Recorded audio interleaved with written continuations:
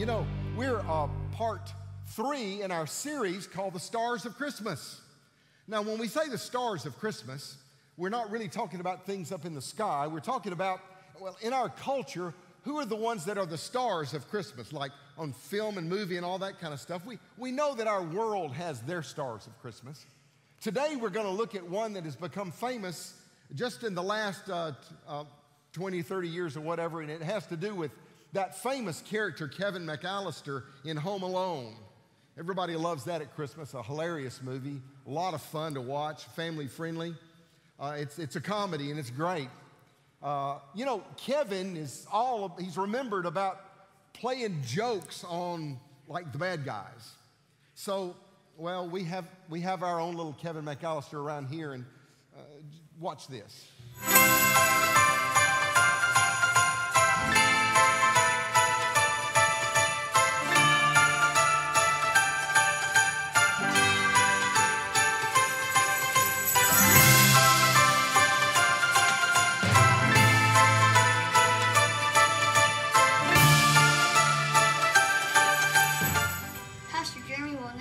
This prank coming.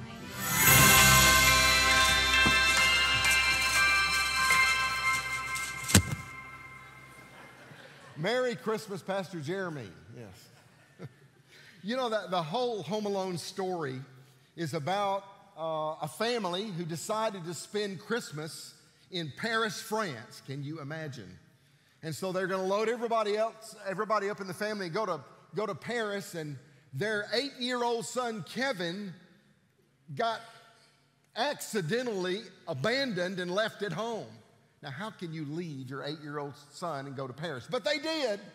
And so they get to Paris and find out they've missed their son, and he wakes up and he's been abandoned. He's been forgotten, literally. He's been forgotten. And he wakes up, and that's what he knows. And he has to deal with that. That's sort of a strange kind of thing. This wonderful, loving family forgot their kid. And to top it all off, there are criminals in the neighborhood who decide it's time to rob the McAllister house because it's empty. Oh, but it's not. Kevin is there. And that's really what happens that day.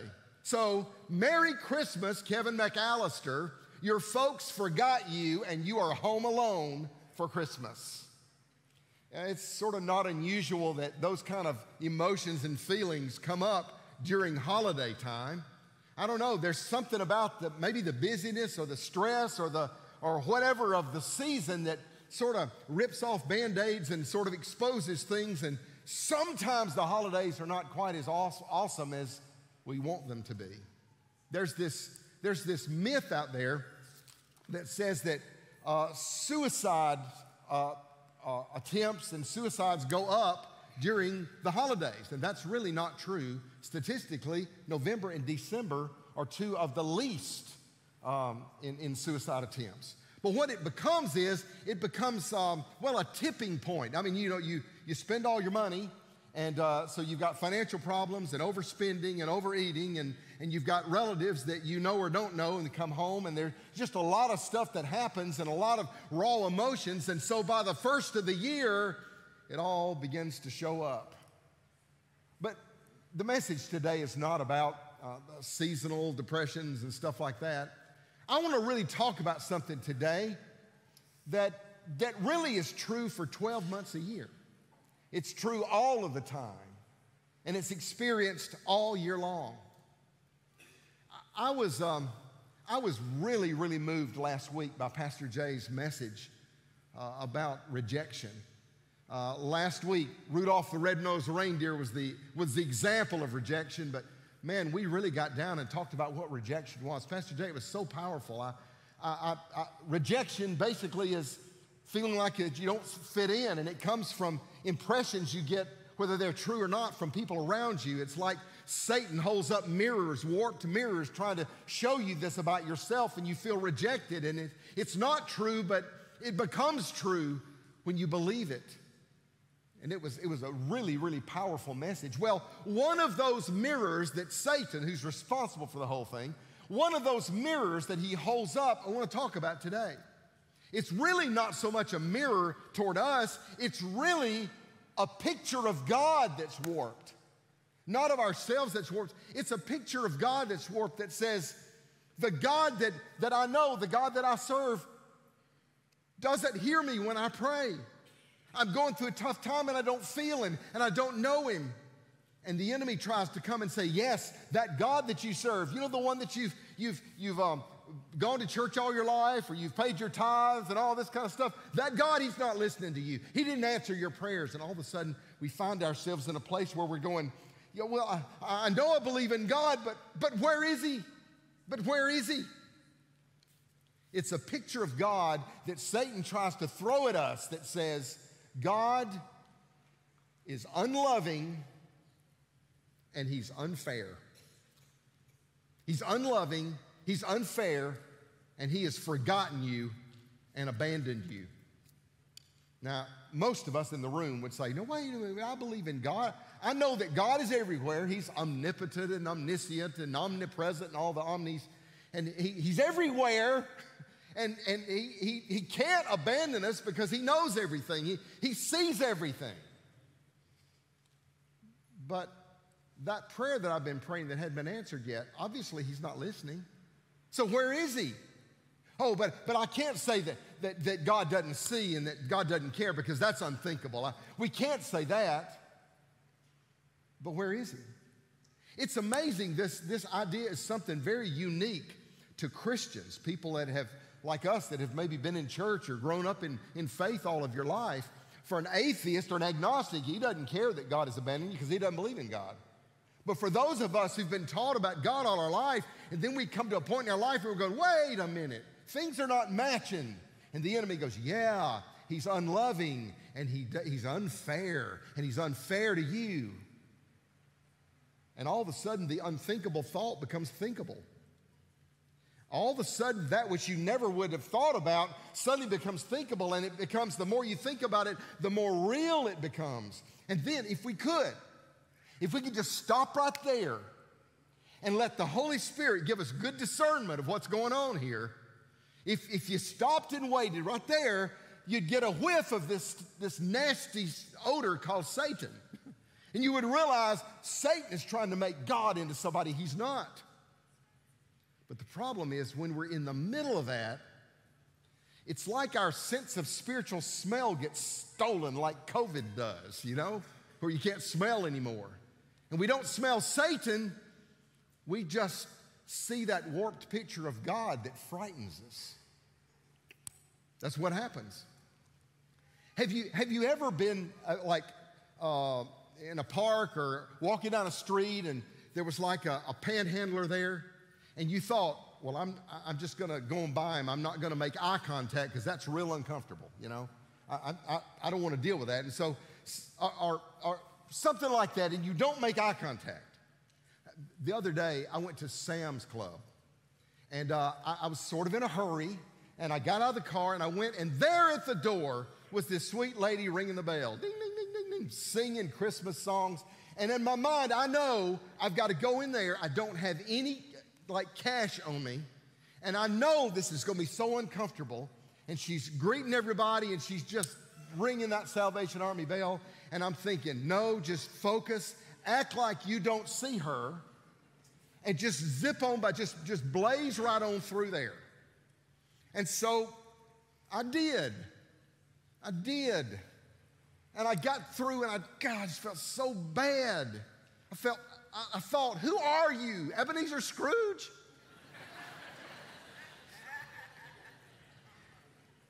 It was just an awful feeling. The truth was, I didn't want to make eye contact and connect because it made me feel uncomfortable, and I didn't know what I was going to say and didn't know how I was going to get through it. And it sort of is how we feel that God is doing us. We feel like we're there ringing a bell going, God, I've got this prayer request. I got this thing I need you to do. And we look, and He doesn't make eye contact, and He just sort of blazes by. And that's what we see. And we wonder.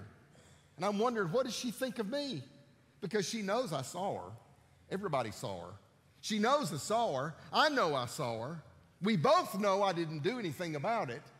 And that's sort of where people find themselves. They say, I believe in God and all, but He has blazed right by me. He's ignored me. And then all of a sudden, these questions begin to arise in our minds. Hey, why is God ignoring me? What is it going to take to get God's attention? And we try all kind of things. And then, well, does he hear me? And then it goes a little deeper. What did I do wrong? What did I do to offend him? Is it something I've done? Is it my fault? Has he written me off? Has he abandoned me? And then it goes a little deeper. Have I been yelling all these years to a deaf God? Are all the promises of God null and void? You mean that book isn't true after all? Is it all fake? And then down the rabbit hole people can go, down that rabbit hole of doubt that turns into anger, and then it turns into discouragement, and then it turns into confusion, then it turns into despair. And all of a sudden people, even people that have grown up talking about Jesus all their life, all of a sudden they can just feel their faith melt away as Satan shows us that picture of God that's not true. God has not abandoned us. Ted Turner. Does everybody know who Ted Turner is? You know, Ted Turner, he's the guy that married Jane Fonda.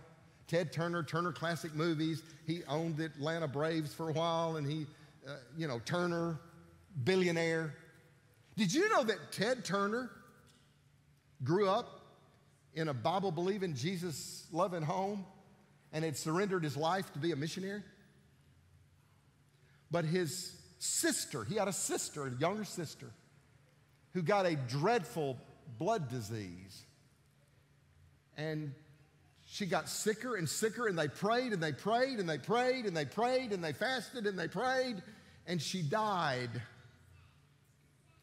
And Ted Turner just put it all inside, and for a while he just thought and he thought and he thought, and he got in that silent rabbit hole. And then one day he announced, when he was about to go to college, he announced to his family, I'm not going to be a missionary. I'm not a Christian anymore. I don't believe in God. If there is a God, he's deaf.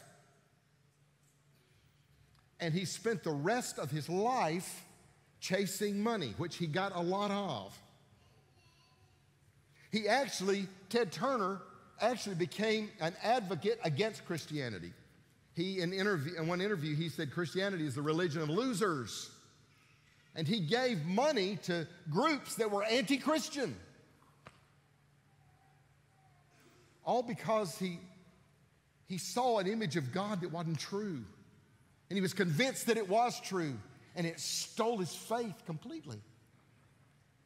I will tell you, Ted Turner's in his 80s now. Did you know that Ted Turner has apologized for what's happened when calling Christians losers?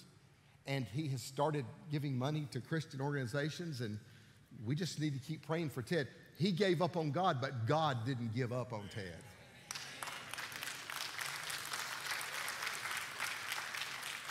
It's a shrewd, clever, subtle thing that Satan does. He just sticks the little questions in there, and he runs them around in the mind. God has forgotten you. God has abandoned you. God has abandoned you. God has abandoned you. God's not listening to you for whatever reason. It doesn't have to be what happened to Ted Turner. It doesn't. We have a person in our service today, actually, named Pam. We probably have several Pams here today, but I'm not going to ask all the Pams to stand. But I got permission to share this. So an incredible lady named Pam. She's been a part of our prayer team for years and years, part of what's called the prayer chain, where you make phone calls and they call other people that are going to be praying for things. She's one of the leaders of the prayer chain. And one time Pam, several years ago, was just in a place where there was something from God that she needed. And she prayed and she prayed and she fasted and she confessed and she prayed and she confessed and she spoke and she believed and it didn't happen. And one day Pam woke up and said, wait a minute, I'm not going to go start giving other people prayer requests when I can't even get my prayers answered. God may answer other people's prayers, but he's definitely not answering mine, so I'm out of this thing. I'm going to get out of the prayer team. I'm going to get out of that whole thing. I'm not going to pray anymore. And about 10 minutes later, the phone rang. And she answered the phone, and it was a friend that said, "Oh, Pam, I'm so glad you answered the phone. Please pray for me right now. I'm in pain right now. Please pray for me." And she said at that moment, she thought, "Oh, yeah, I think I will pray." And so she prayed, and she hadn't quit praying since. Pam is one of those that smell that whiff called Satan or the lie of God. And she said, wait a minute. I'm not going to change who I am and what I believe because of that fear. It takes strength and courage to respond the way Pam did. It does. It takes strength and courage. She fought off the lies of the enemy with her trust in God. Look at what the scripture says, Deuteronomy 31:6. Be strong and courageous. Do not be afraid and do not panic before them. The Lord your God will personally go ahead of you. Look at this. He will neither fail you nor abandon you. Today, I have 3 simple truths. I'm talking simple truths to try to help us unwrap those warped lies that Satan somehow puts on us, to tell us that God is unfair and unloving and that we've been abandoned and forgotten by him. 3 simple truths that can free you from that. Are you ready? Here goes. Number 1, God sees. Proverbs 15:3. The eyes of the Lord are in every place, keeping watch over the evil and the good. He sees it all. Jeremiah 23:24. Can a man hide himself in secret places so that I cannot see him, declares the Lord? Do I not fill the heavens and the earth, declares the Lord? Let me tell you what, God sees everything. You know, we're taught that as a child. God is everywhere. He does. He sees it all, good and bad. He sees it all. He understands. He sees the injustice. He sees the pain. He sees the open wounds. He sees the hidden roots. He knows our feeling of panic. He knows our feeling of frustration.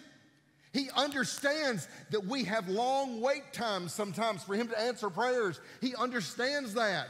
And he's not angry at us for having those feelings. I promise you, God sees and he knows better than we ever dreamed. The Bible says that Jesus himself felt the same feelings. He did. How do I know that? Because I listened to what he said on the cross. Jesus quoted Psalm 22, a psalm of David on the cross. My God, why have you forsaken me, abandoned me? That's what Jesus said. Let me read Psalm 22. My God, why have you abandoned me? Why are you so far away when I groan for help? Every day I call to you, my God, but you do not answer. Every night I lift my voice, but I find no relief.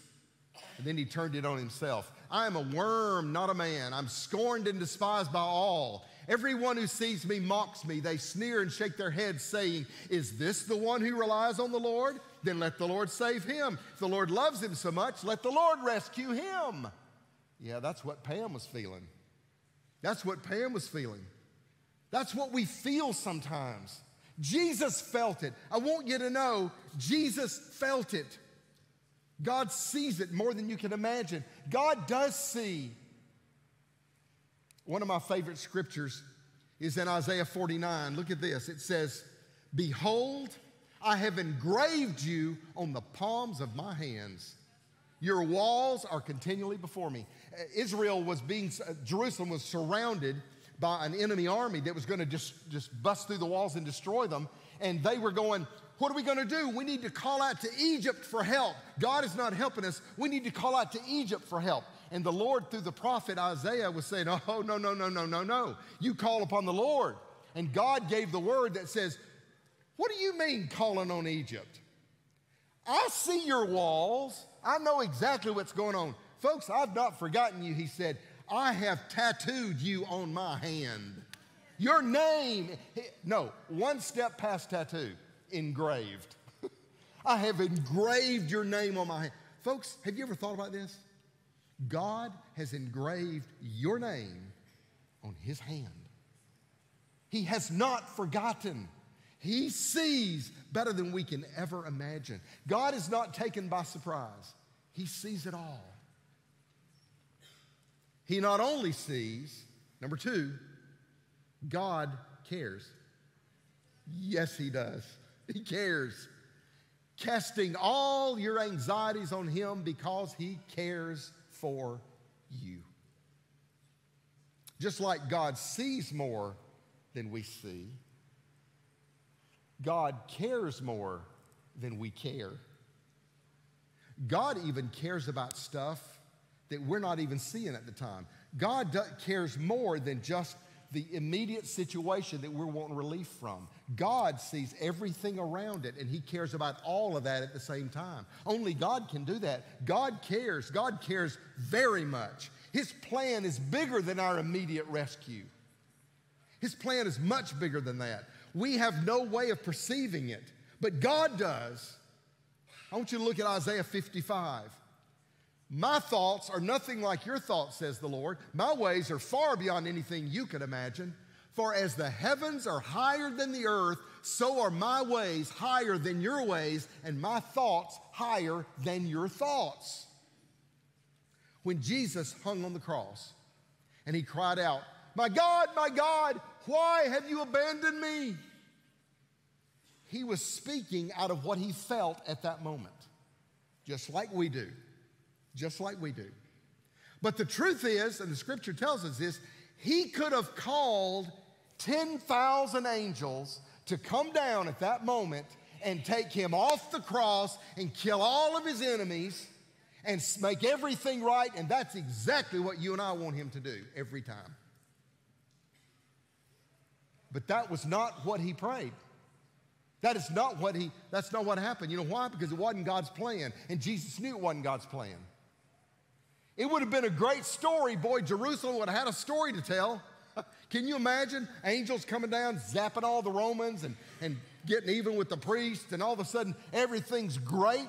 Man, that would have been better than the Red Sea story. They would have talked about that for years. But the whole world would have died without a Redeemer. See, God's plan was bigger, a lot bigger than Jesus' moment that He was feeling what He was feeling. And that's the truth. Look at the story. Jesus was abandoned by His followers.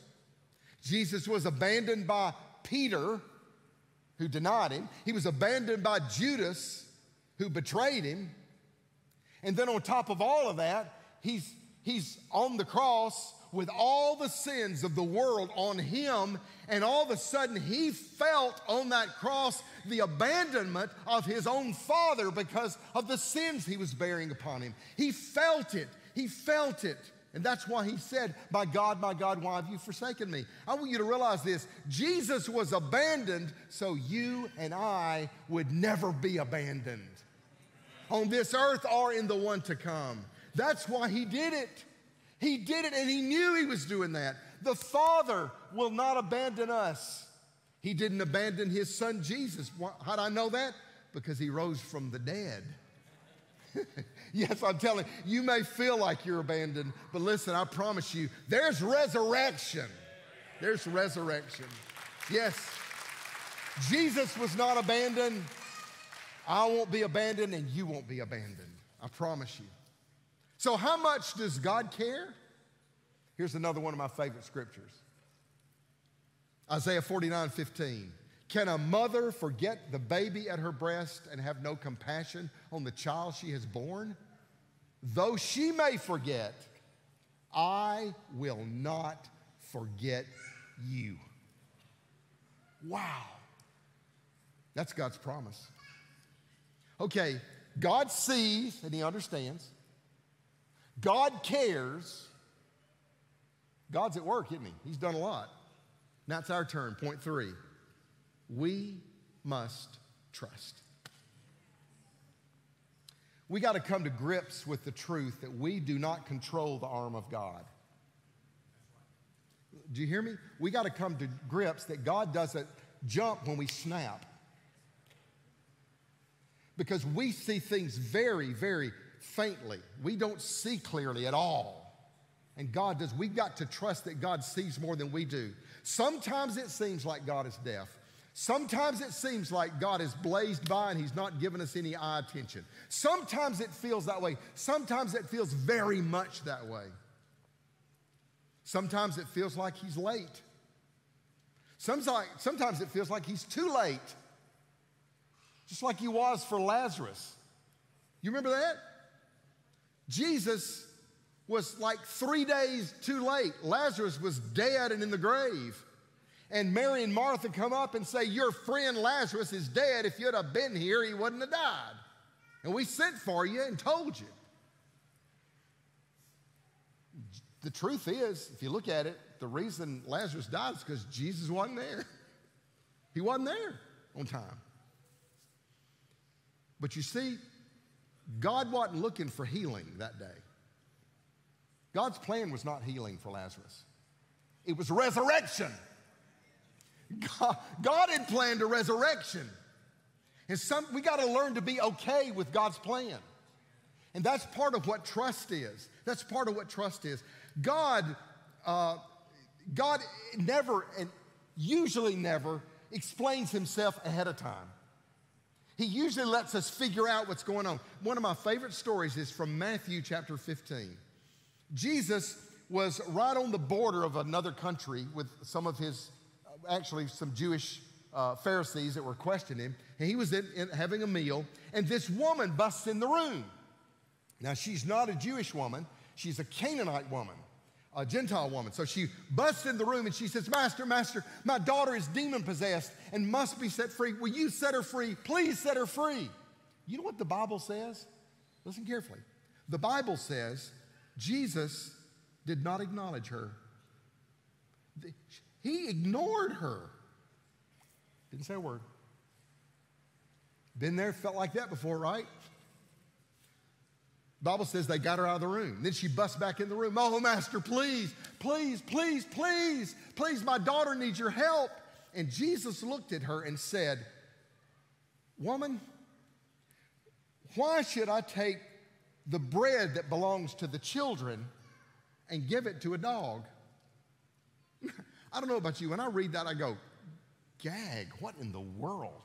Jesus just called that woman a dog. Now, before you freak out, let me let you know this. The Jews had a slang word for people who weren't Jews that they would talk among themselves. They called non-Jews dogs. There's a word, and it means yard dogs. They considered them less than they were. Now, that's not in the Bible. That's just how it was in Jewish culture. And Jesus, I'm sure all the guys around the table went, ha, ha, ha, boy, he told her, didn't he? But the word Jesus used for dog was not the normal word for dog. Jesus didn't use the word for yard dog. Jesus used a word for house puppy, for house dog. He used a word for a dog that lived in the house. And she caught it, and she said, aha. Even the house dogs get to eat the same bread as the children when it falls off the table. And Jesus said, you got it, girl. You got it. Look at what he said to her in verse 28. Then Jesus said to her, Woman, you have great faith. Your request is granted. And her daughter was healed at that moment. You know what's so neat? She had to go through the trust thing, didn't she? She was trusted. Jesus heard her the whole time. Jesus saw what had to happen. Jesus wasn't just healing her daughter. He was teaching a bunch of Jews the truth about God. The woman was not an outcast. She belonged in the family. She was not a dog. She was part of the family. What a great lesson. And Jesus knew it, and Jesus used that. God rarely explains himself ahead of time. We usually have to look back and say, wow, look what the Lord did. It's true. We think God owes us an explanation. And quite frankly, if God came to us and said, hey, this is how I'm going to do it, is that okay with you? We would say, oh, no, that is not okay with me. It's not what I want. So God just sort of bypasses that and says, I'll let you see what I do after I did it. It's true. Here's God's promise. This is Pastor Jay's favorite verse, okay? Isaiah 43, Jay. When you pass through the waters, I will be with you. And through the rivers, they will not overwhelm you. When you walk through the fire, you will not be burned, and the flame, it will not consume you. You know what that assumes? That we're going to be walking in a lot of deep water and being in a lot of hot places. That assumes that that's going to happen to us. He can't deliver you from the deep water if you're not in the water. Listen, I call that Scripture the baptism of fire. That's what it is. God says you're going to be in this world where things are going to happen. The world is not perfect. Things are going to happen. There's going to be flood and there's going to be fire. And you're going to be the victim of much of that. But you've got to learn to trust me. You got to learn to trust me. Trust is not built beforehand. It's built by watching the way God deals with us. Look, when you first come to Christ, you haven't learned this lesson. Even when you get filled with the Holy Spirit, that doesn't automatically make you understand this. The only way to understand this verse is to having walked with God through some fire and through some deep water. And the longer you walk with God, like Pam walked with God. Pam had been through a lot of fire and a lot of water before that day. And so it didn't take her long to figure out, hey, wait a minute, I'm not going to throw my faith away. I understand God's bigger than this. I think probably do us good to look at Habakkuk 2:3. This is another verse that you can hang your hat on. If it seems slow in coming, wait patiently for it. It will surely come. It will not be delayed. That's what God says. God says there's a part of it that does belong to us. We have to trust Him. And we don't trust Him to answer it the way we wanted it originally. That's not what we do. We trust God. We don't trust the answer. We trust God. We trust Him. And when we trust Him, we surrender to Him. God wants us to become okay with that kind of trust. It's a deeper, deeper trust. Pastor Jay mentioned several months ago that God has called us to go deeper. Part of going deeper is to not believe the lies that God has forgotten us or abandoned us, but to allow Him through whatever we go through to draw us closer to Him and let it increase our faith. Satan wants it to drain your faith. The Lord wants those same things to increase your faith. And He will make you stronger the more you walk through the fire and the flood, because your trust will become great. In the Kevin McAllister movie, Home Alone, Kevin had no idea where his parents were and what they were doing. He didn't know that while he was fighting off the bad guys, his parents were over in France trying to find the quickest way to get home. He didn't know they were moving heaven and earth to get home. He didn't know that, but they were. And that's sort of like God. Now, God doesn't accidentally abandon us and then panic in France and come back and help us. That's not it. But sometimes, even though we don't know what God's doing, I promise you I know what God's doing. When you go through tough times, when you go through the questioning times, when you go through the doubt times, when you go through all of those things, and you feel like, what's wrong with me? What's wrong with me? I promise you, the Lord is knocking. He's going, hey, let me help you through this. Let me help you through this. I'm here. I see it. I understand. I know what I'm doing. I know what I'm doing. I know what I'm doing. That's what He's doing. Kevin didn't know it. Sometimes we don't know it. But that's what God does. In the middle of our confusion, doubt, failure, anything, God will help us with those warped lies of the enemy and keep us to understand that our God will never fail us or forsake us. You know, if there was a star of Christmas in the movie, it's not Kevin McAllister. He's the Hollywood star, the comedian. The star of Christmas was a guy in the end of the movie called Old Man Marley. Old Man Marley was this old guy, neighbor that all the kids said was a serial killer. They determined that he was wrapping mummies in his basement. And so they were all scared of him. Well, it turned out to be that Old Man Marley saved his life, saved Kevin's life, and they sort of got to know each other, and he found out Old Man Marley had actually been abandoned by his family too. In fact, for years, his family had nothing to do with him, and he was lonely there, and he was longing to be with his family. Just like Kevin was for a few days, he was for years. My favorite scene, just watching it. was when at the end, when Kevin has been reunited with his family and realized they loved him the whole time, he looks out the window and he sees old man Marley's family coming to see their dad. And they waved at each other. Let me tell you, that's the purpose of God right now. The purpose of God is to not make you feel like you're abandoned and forgotten. The purpose of God is to let you know how much you are loved and cared for and how deeply you can trust Him. Today, there's some people in the room and you've had a lot of doubts. In fact, your doubts have begun to melt your faith away. And God says, trust me. Trust me. Some of you are going through a hard time and you're saying, God, I just don't hear from you. I don't hear from you. Hang in there. Don't give up on praying. Trust.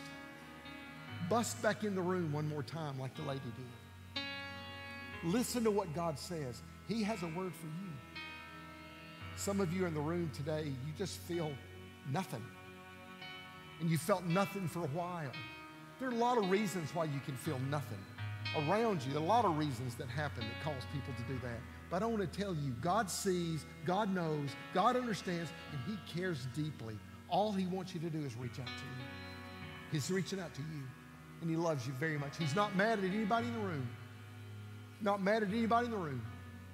He's just calling you to know, I will never leave you or forsake you.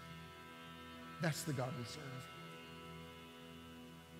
Our worship team is coming, and they're going to lead us into a song that's where we can begin that step of trust. That step of trust is beginning to say, God, I'm going to take my eyes off of this warped picture that I have, and I'm going to put them on you. I'm going to sing to my King Jesus. I'm going to sing to Him. I'm going to let this be a moment of faith. For those of you that may have never turned your faith toward Christ, this may be your moment to sing that to Him and watch things begin to change in your own heart as you call upon the Lord. Would you all stand with me?